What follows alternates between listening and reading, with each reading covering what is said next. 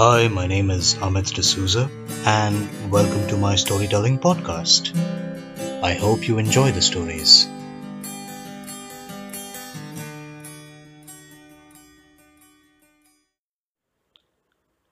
The Metamorphosis. I don't wield a sword anymore.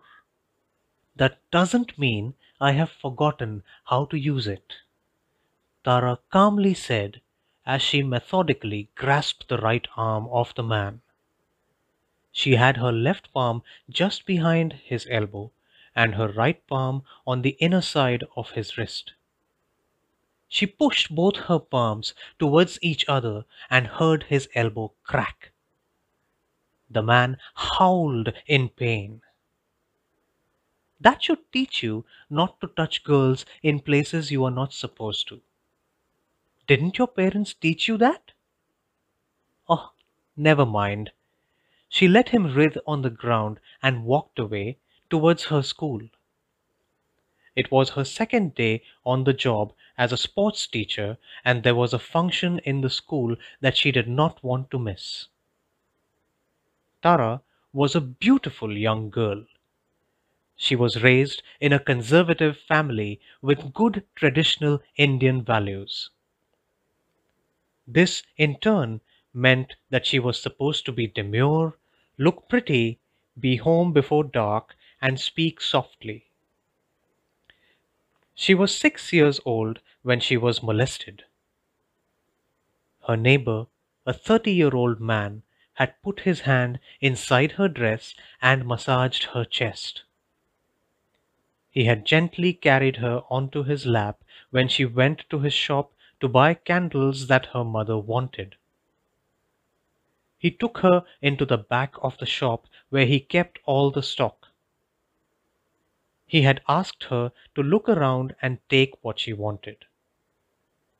When she had selected the candles, he took them from her and placed them on the table. He then began to ask her questions about what clothes she liked to wear. Tara said that she liked the dress that she was wearing. "But is this not tight?" he asked her, concerned. "No, uncle, this is not tight." "You should be able to breathe properly," he said. "I am able to breathe." "No, beta. Take a deep breath," he said, and proceeded to show her how. Tara did as she was told. Uncle was helping her to hold her breath. He then put his hands into her dress and squeezed her chest. "See, I told you the dress was tight. My hands should fit easily inside, even when you breathe, beta."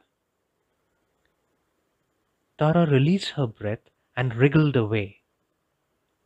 Uncle was hurting her with his constant squeezing. "Where are you going, beta? Don't tell your parents that I helped you with your dress. They may feel bad that they spent so much money and your dress turned out to be wrong. Then they will feel disappointed." "Do you want your parents to be disappointed, beta?" he asked her with concern in his eyes. "No, uncle," she replied. "Good girl. Go home now. Take your things. All these are free. You don't need to pay for them," he said and waved her off. Tara ran home. She had no idea about what just happened. All she knew was that her chest was hurting. She touched her chest and cried in pain. She thought about telling her mother, but then thought about how they would feel disappointed because her dress was too tight. She cried herself to sleep that night. "Come on, girls, time to go to the ground," the sports teacher called out loudly. It was the following day. Tara had been feeling the pain in her chest, but decided not to skip school. Her best friends would miss her, but the ground was not something that she was up to. "Ma'am, I don't want to play today."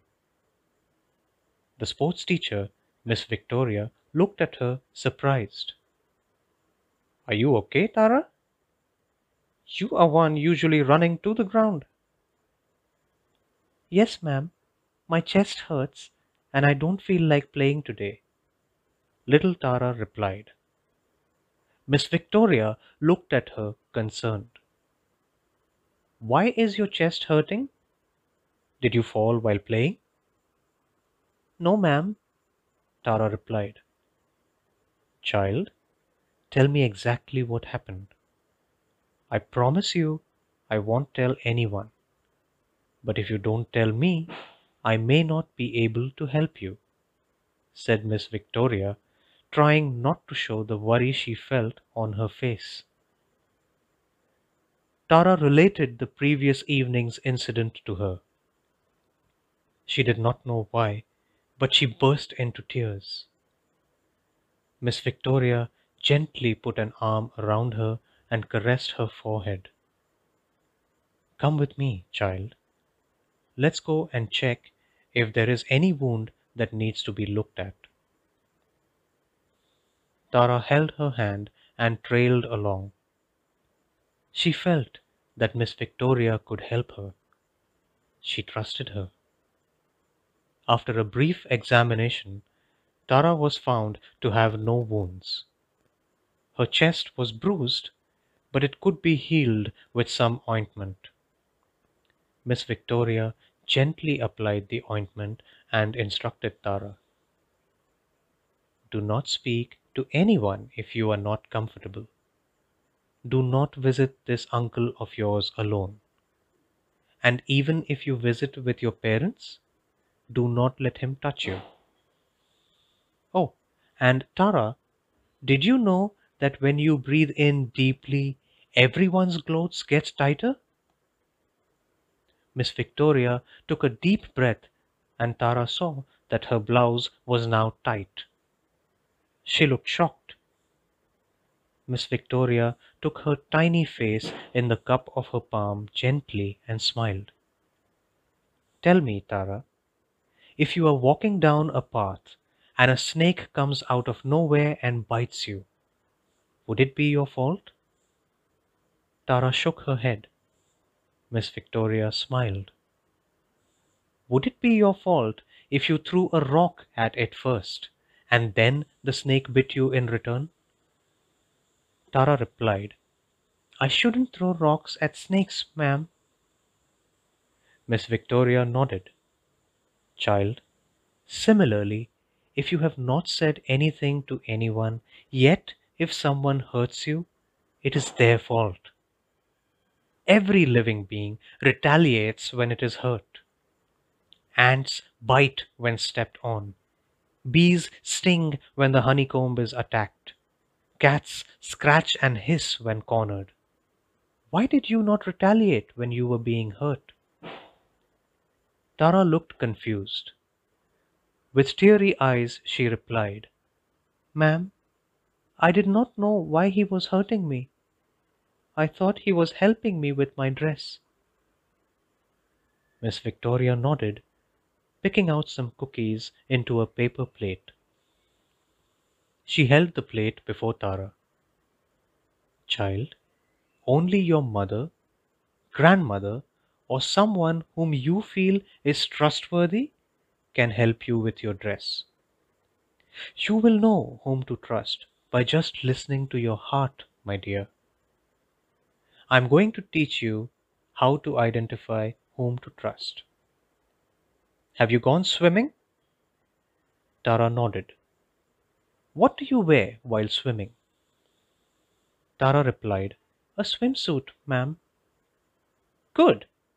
Now, any part of your body which is covered by a swimsuit is not to be touched by anyone," Miss Victoria said, pointing to the parts of her body. "A palm through your hair is fine. If anyone spreads their fingers through your hair, it is not, she said, demonstrating again. Anyone touching your leg above the knee is not okay. Tara listened carefully, nodding her understanding. Now, if someone does touch you, how will you retaliate? Miss Victoria asked with a raised eyebrow. Tara gave her a wide-eyed look. How must I, ma'am? I am short and don't feel strong. Miss Victoria smiled. I told you about ants. How small are they? Yet, does their bite hurt? Tara nodded. Then bite hard, child. I told you about the cat. Use your fingernails and scream loudly. That will do the trick for now. For the future, you need to train hard, said Miss Victoria. Tara nodded again. What training, ma'am? Miss Victoria smiled. Over the course of the next few months, Tara had been sensitized by Miss Victoria. She knew the difference between a good touch and a bad touch. Her parents had been informed too, and Miss Victoria ensured that she was as reassuring as she could be. Tara's parents were in tears upon listening to the ordeal that their child had to go through, but were grateful that she had a good teacher. Tara smiled as she remembered the past. She confidently walked towards her school.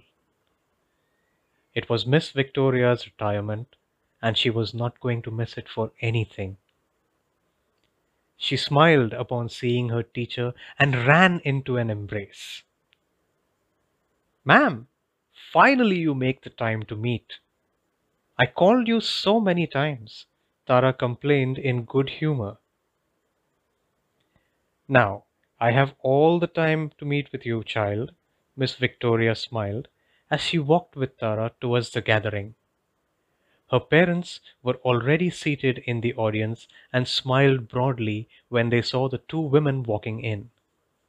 Tara was the new sports teacher, replacing Miss Victoria, who was happily retiring.